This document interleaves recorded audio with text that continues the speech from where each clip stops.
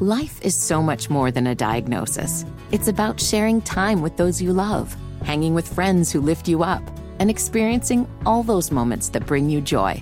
All hits, no skips. Learn more about Kisqali Ribociclib 200 milligrams at KISQALI.com and talk to your doctor to see if Kisqali is right for you. So long live singing to the oldies, jamming out to something new, and everything in between.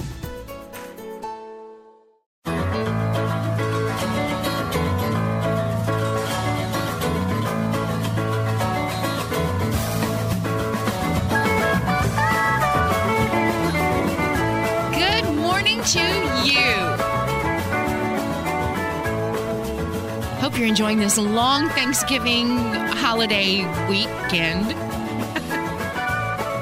Hope you found some deals on Black Friday. I hope you shopped some mom and pops yesterday.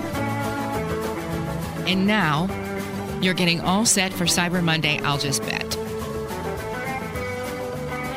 I forgot to introduce myself. I'm Terri Lynn Stacy from Hancock County.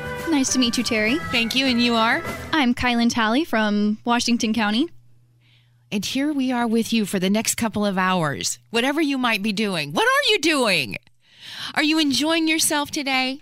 I know it's early and it is a soggy Sunday, but what's kind of nice about it when I got here earlier this morning is that there was a little bit of a gloom. Rain was coming down pretty good and very dark and cloudy, but it was nice because when I walked into the building, the lobby was all lit up with Christmassy. The tree from Sullivan Hardware, which is gorgeous, and then also the lights on Monument Circle of lights. So you could really see them because it's so kind of gloomy. You still can, but Kylan and I are pretty convinced the sun is coming out. I certainly hope it's so. Bright. The clouds are looking like it. We see we see kind of a sun reflection on some of the buildings down here on Monument Circle. Anyway, however long you can spend with us, thank you for joining us this morning. Are you feeling the Christmas spirit yet, Kyla? 28 days until Christmas. You're in it. I'm so ready for it. Are you decorated for Christmas already? Not yet, but it just takes, sometimes it takes a song, it takes something, to get you in the spirit. And downtown, the Cherub is on the clock. Do you know the Cherub? I've only read stories about it. I haven't gone and seen it. Then you know enough. Once you see it, it's bigger than you think, and it's historical. It should be there. So it's there, watching over the downtown shoppers and visitors. So enjoy all of this, because I know in a couple of weeks you're all going to be really grumpy. In fact, today is one of the busiest travel days of the year, and it's going to be rough going. We've got weather, you've got millions of people on the roadway trying to get home. They say the busiest time today will be between 4 and 8 p.m. to be on the roads. So maybe get out a little earlier. And of course, we're hearing about delays and even just a handful of cancellations that have happened over this last 24 hours when it comes to flying. For every 100 person that flew out for Thanksgiving, 177 are flying back today. Oh my goodness. On this day. Make sure your TSA pre-check, everything is ready to go with your suitcase, luggage. There was a story that a cat was found in a bag. I saw the X-ray as it went through the X-ray detection deal. Mm-hmm. And I saw this cat strapped on its side in this carry-on. Just cuddled up in the corner of it. I didn't like it, not one bit. And throw that person in jail. You should never put your cat in a carry-on. He said that he was packing, turned his back, because it's his roommate's cat. It was strapped down. I don't know. Oh, man. Was it strapped down? Maybe I'm wrong about the whole story. Maybe I saw another story about I'm not sure if it was strapped down or not, but regardless, trying to take a cat through an airport, not it. Okay, but wait, maybe you've changed my mind. Look, I can change easily. So the story was that it got in there by accident. He wasn't just trying to sneak it through. Mm-hmm. I have this from CBS that they were reporting. Okay. TSA agents weren't kidding when they made an unusual discovery at New York's JFK airport. Inside a checked suitcase, they found an orange cat. You can see its red silhouette in the X-ray. The passenger said he didn't know it was in there and it belonged to his roommate. Well, a TSA official joked, on the bright side, the cat's out of the bag and safely back home. So I'm not sure. Okay, well, I feel but bad I jumped to conclusions. I thought that he threw him in there and strapped him down and said, we're going on a trip.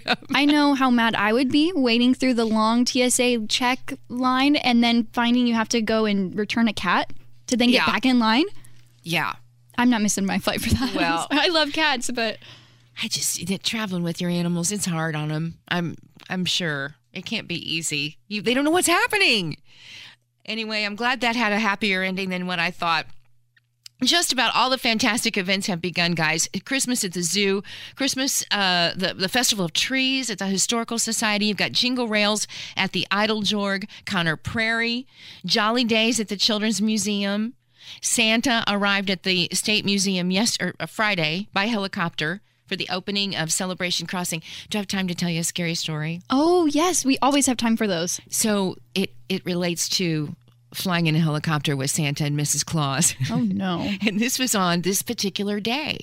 The grand opening day of Celebration Crossing at the State Museum. You know where it is, right downtown here. Beautiful spot. And so this is when I was on the morning show, and I was invited to fly with Mrs. Claus and Santa in the helicopter and land in the grass there in front of the State Museum. What a cool experience. The day of, we were having truly, I'm sure of it, hurricane force winds. But they weren't going to give up. They're Santa and Mrs. Claus. They need to get there and arrive by helicopter. And the pilot says, yeah, we can do this. I know it seems like it's a bad windy day, but we're going to be okay.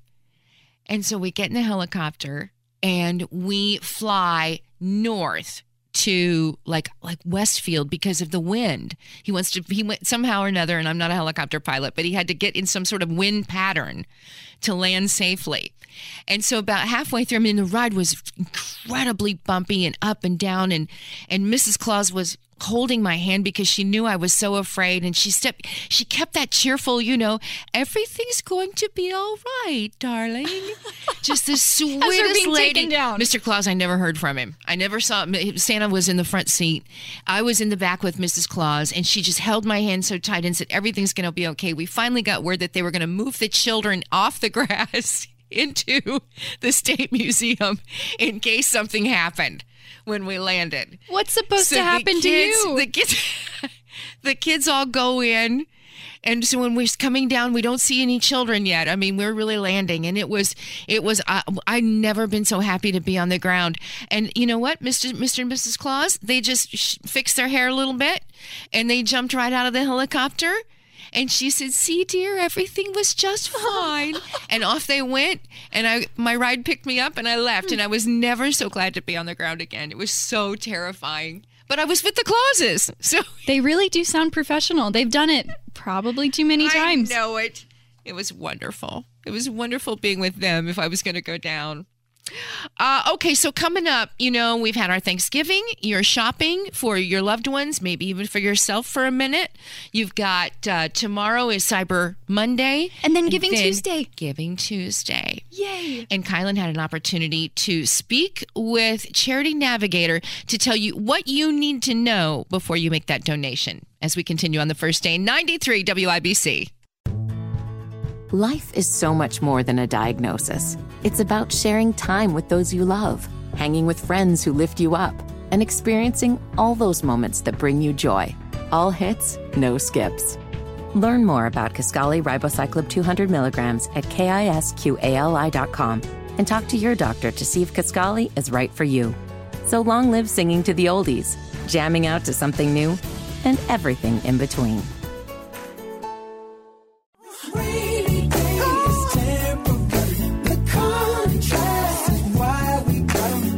It's 10:20. 51 degrees in downtown Indianapolis, cloudy skies, wet roads. Be careful out there if you're traveling today. Terri, Stacy, along with Kylan Talley. It's going to be a beautiful day. The clouds are moving away.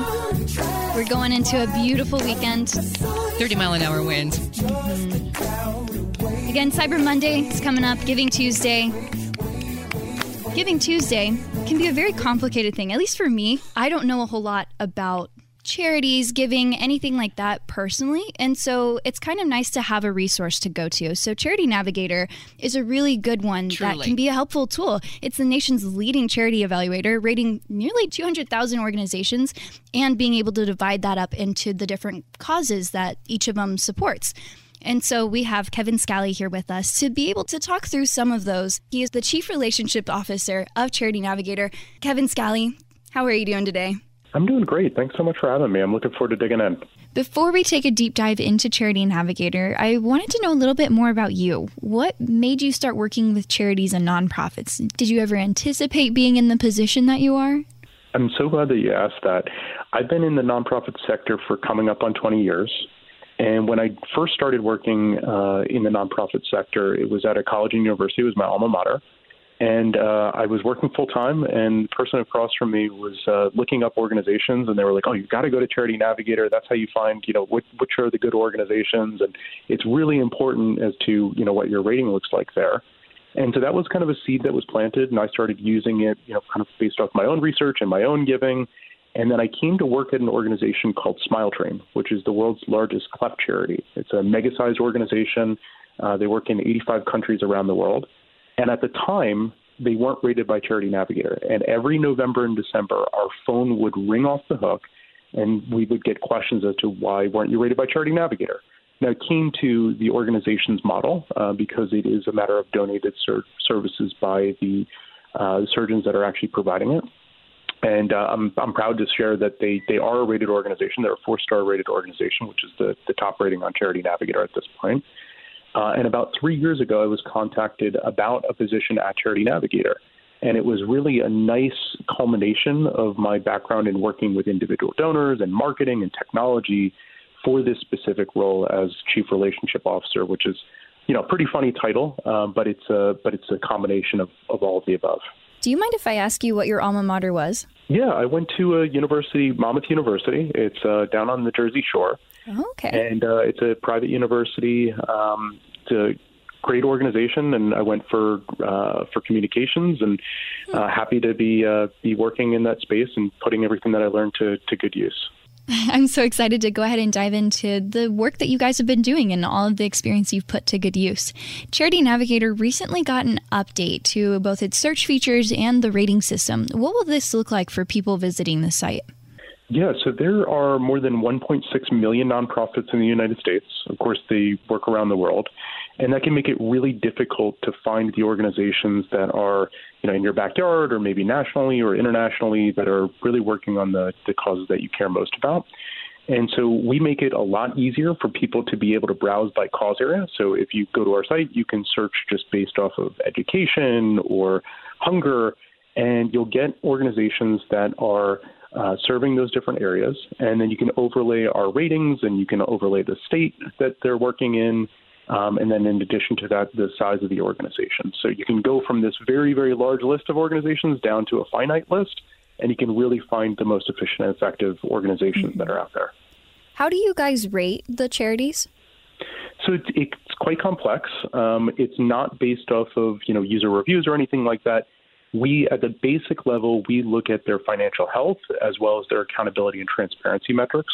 We get this information from their IRS Form 990, which is their annual tax filing for charities. And then in addition to that, we also get information from the charities directly and also from the partners.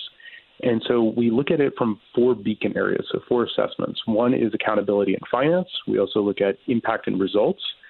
We also look at culture and community. So are they engaging with their constituents? Do they have good diversity, equity, inclusion practices? And then finally, we look at leadership and adaptability. Do they have a strategy in place, and how are they articulating that, and how are they actually delivering on it? I love that on the website when you're just discovering the different charities. If you're not looking for a specific cause or you want this one to search up, I love that you guys have the different categories: where to give, popular charities, best charities, and just like charities everyone's heard of. All of these different categories, so then you can look into all of these different types that you might have heard of already. I am interested, though, with Black Friday, Giving Tuesday, all of these different deals and sales and promotions are going on, but not all of them are legit.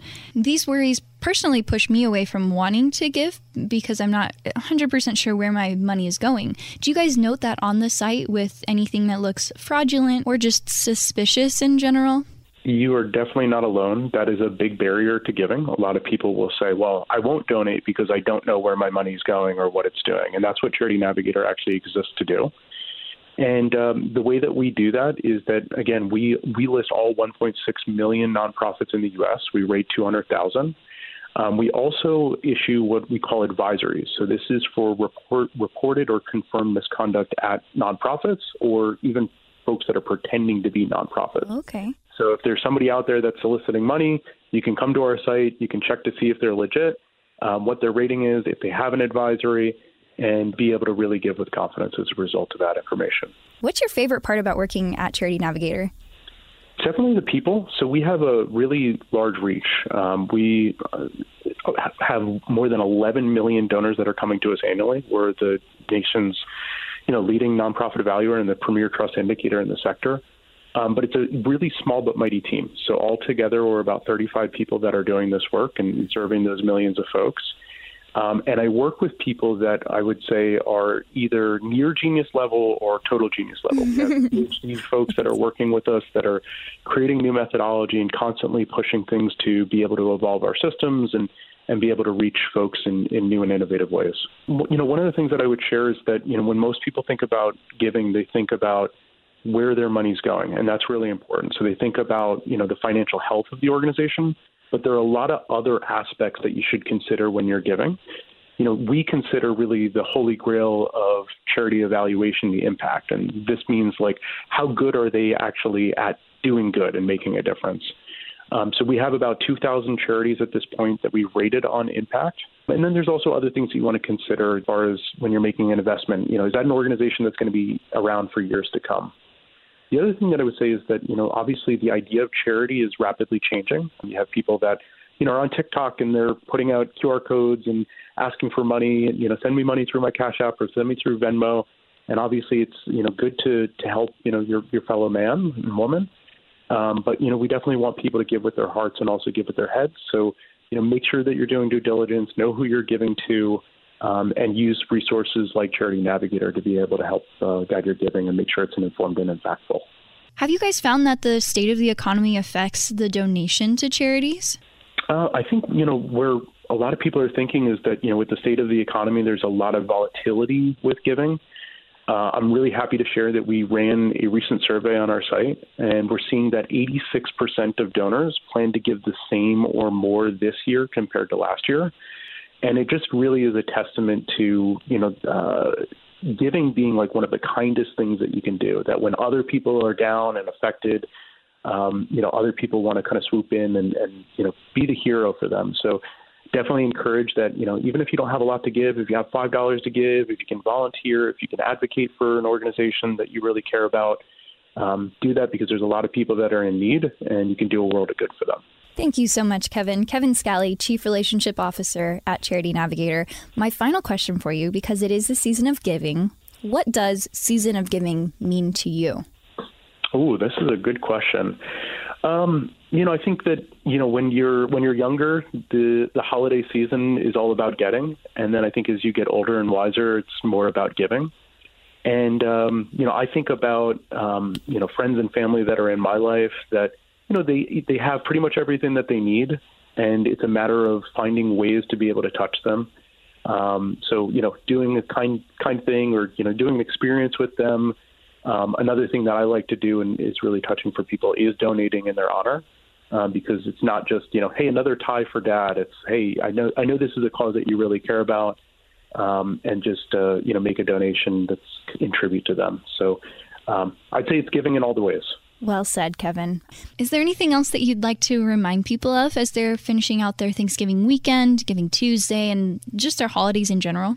I would just say, do inventory of what you're thankful for. I mean, that's what Thanksgiving is all about. And make sure that you're helping others that are in need. Thank you so much for being here with us today on First Day. Thank you so much. Have a great day, everybody. Kevin Scally, Chief Relationship Officer at Charity Navigator. Thank you again. It is 10:30, and I just wanted to mention coming up, the National Commission on Terrorist Attacks Upon Us, also known as the 9/11 Commission, was set up on this date 20 years ago today. So coming up, there's a new documentary titled Are We Safer Today? It was written, created, and produced by Indianapolis-based Naptown Media award-winning co-producer Bob Massey, and he'll join us next on 93 WIBC. Life is so much more than a diagnosis. It's about sharing time with those you love, hanging with friends who lift you up, and experiencing all those moments that bring you joy. All hits, no skips. Learn more about Kisqali Ribociclib 200 milligrams at KISQALI.com and talk to your doctor to see if Kisqali is right for you. So long live singing to the oldies, jamming out to something new, and everything in between. The trouble in might drag you down. You get lost, you can always be found. Just know you're not alone. 'Cause I'm gonna make this place your home.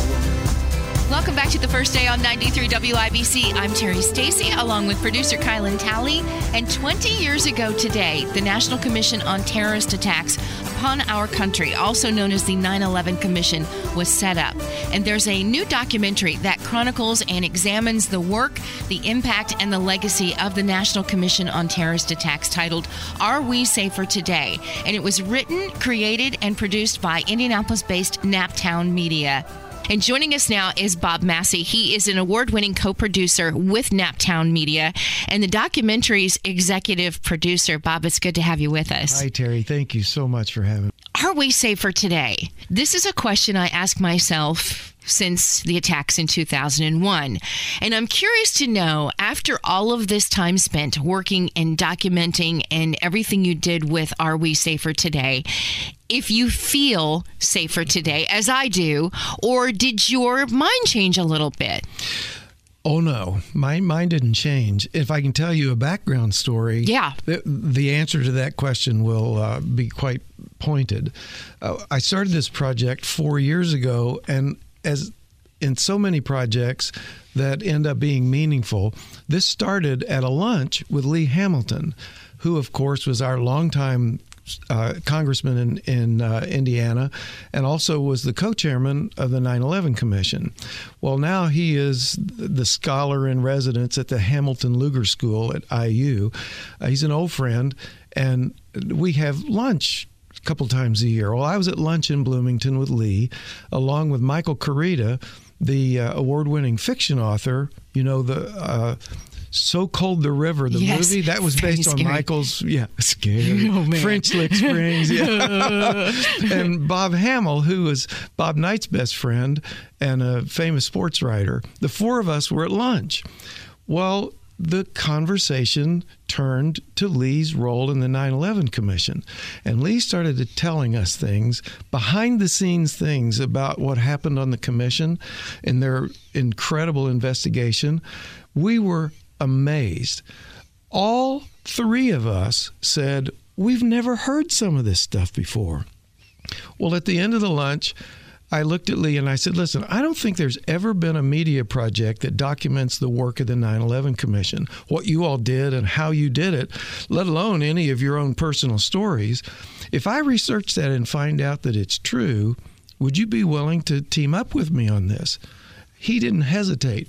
It's like he had been thinking about it for a long time. He said, absolutely. And what's more, we're going to call it, Are We Safer Today?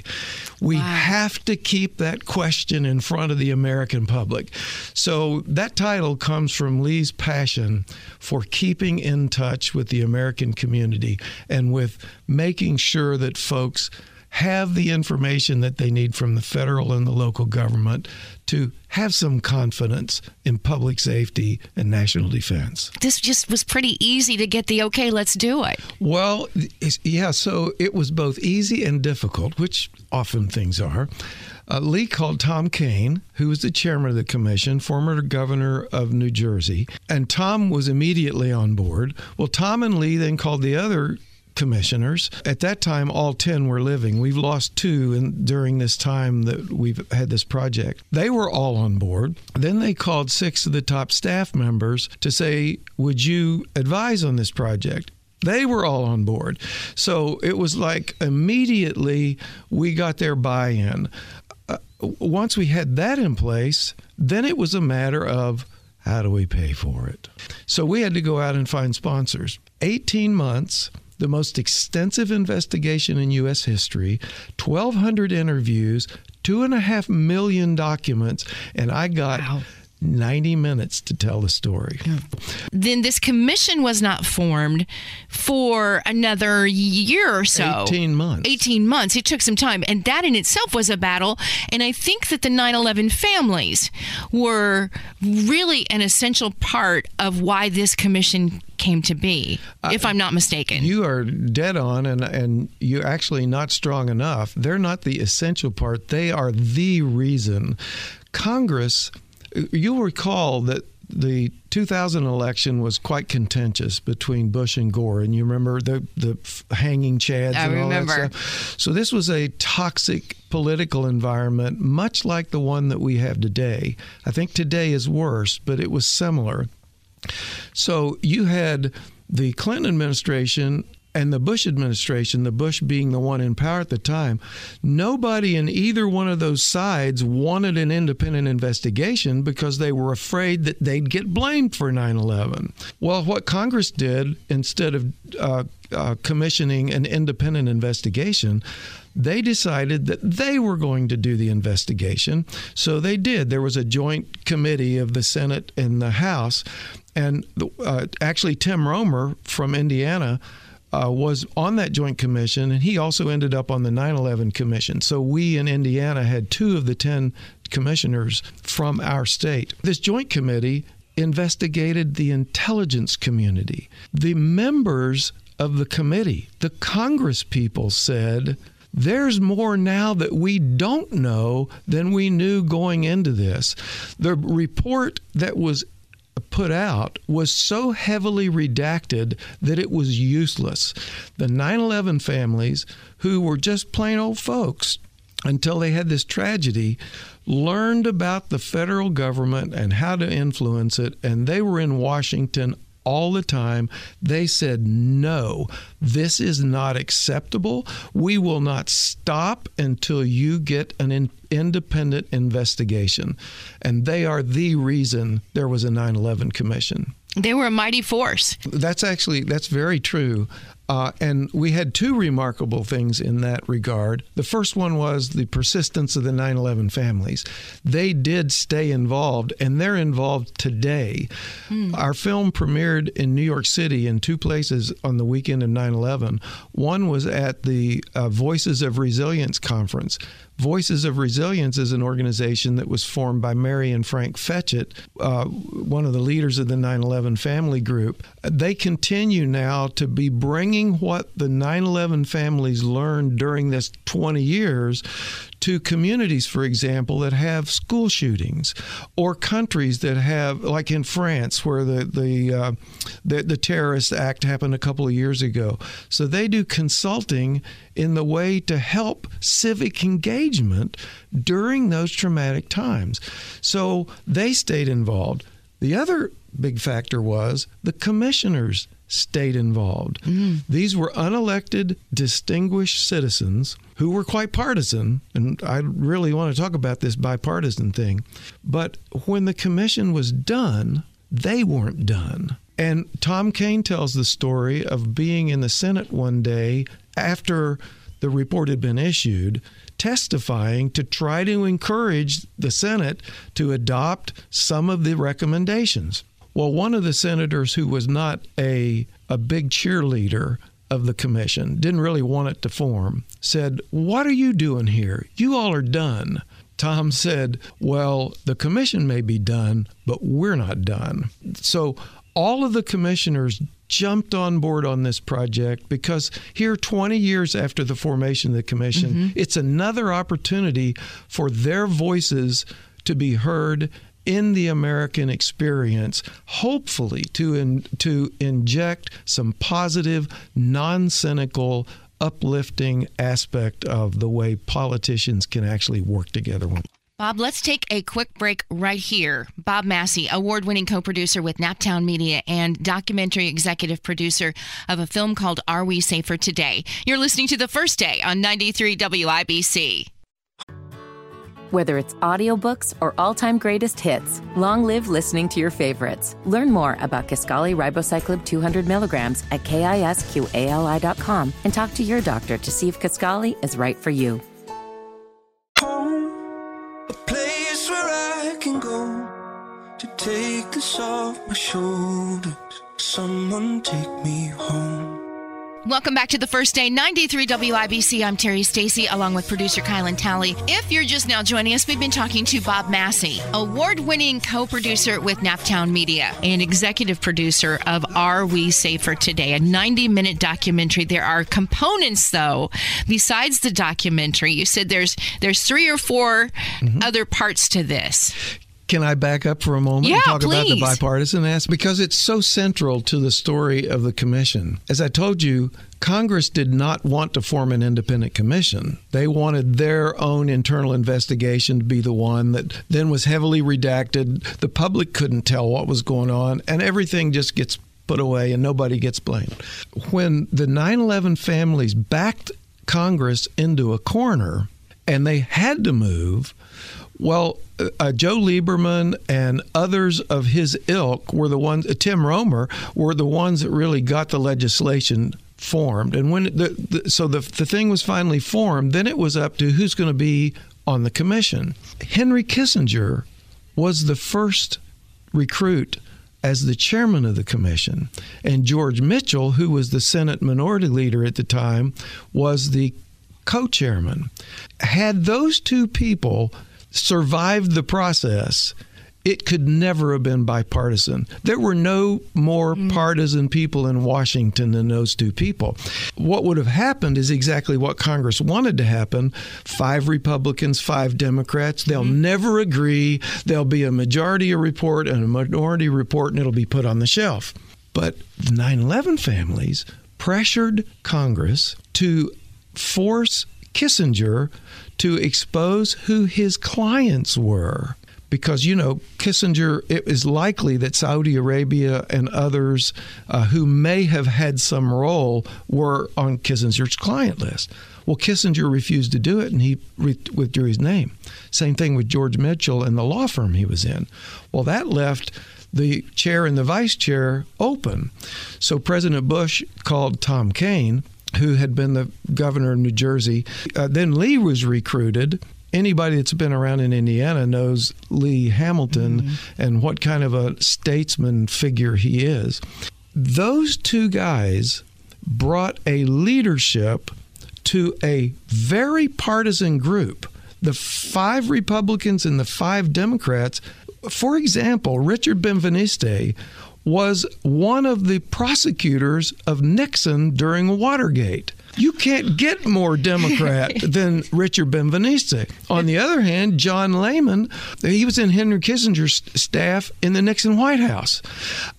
These are very distinguished people who were very partisan, very much wanted to be on the commission. Well, what Tom and Lee did was they decided that they would have a leadership style that would be different. First thing is, Tom got them all together at the Wilson Center, where Lee was the president at the time, for a dinner. They got to know each other and learn to be friends with each other before they tackled this epic project. Amazing. Well, then the second thing that they did that is remarkable is that Tom made a pledge to Lee, I will never appear before the press unless you are with me. I will never approve a staff member unless you approve too. I will never approve a resolution unless you approve too. And Lee will tell you to this day, that's not done in Washington. The chairman has all the power and the co-chairman sits there and tries to argue. Tom Kean's leadership and what he put into place allowed an environment that then the third big thing was able to grow and flower into the tremendous thing that they did. That third thing was Tom insisted that they focus on the facts. He did not allow for political blathering. The staff was hired without regard to politics. They wanted the most well-equipped, experienced staff possible, and they put them on the facts. And when there was a political problem came up, the commissioners will tell you they went to ground. They went to the facts before they took the political consideration on. So it's a remarkable story of great leadership and great followership. And this documentary captures, you got all these guys together, right? Yep. Down at IU. Mm-hmm. And here's an interesting thing. Tom Kane is very close to Judy Woodruff, who's, of course, a national news commentator on PBS. Jane Pauley is a graduate of Indiana University. Yeah. Both of those ladies we considered as hosts for the group discussion that we had with the commission. Kind of a moderator. Exactly.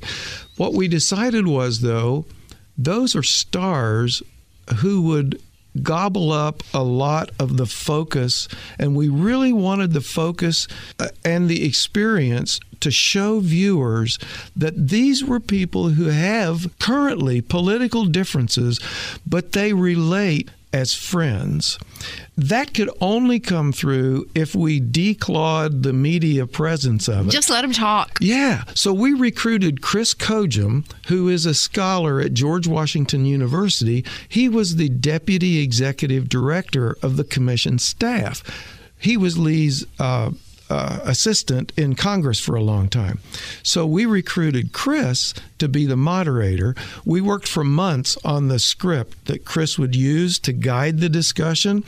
And what happened was exactly what we wanted. Chris is invisible. He is a quiet, bookish scholar who posed the right questions and then disappeared.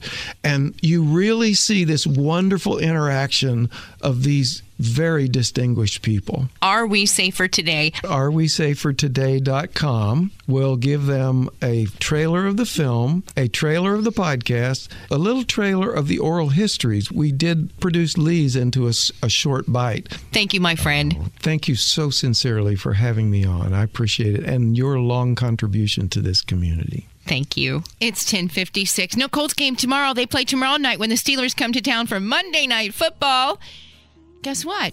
You can participate in the Stadium Light Show. All you need to do is sync your smartphone's flashlight to the show's music by downloading the Colts app, and then once you open that app, you click Join the Colts Light Show, enabling the mic and the camera. It's pretty cool. And by the way, did you see that Jim Irsay donated $1 million to the Indianapolis Zoo, since I'm talking about the Colts? It's pretty awesome. We've still got another hour to go here on the first day. You're listening to 93 WIBC.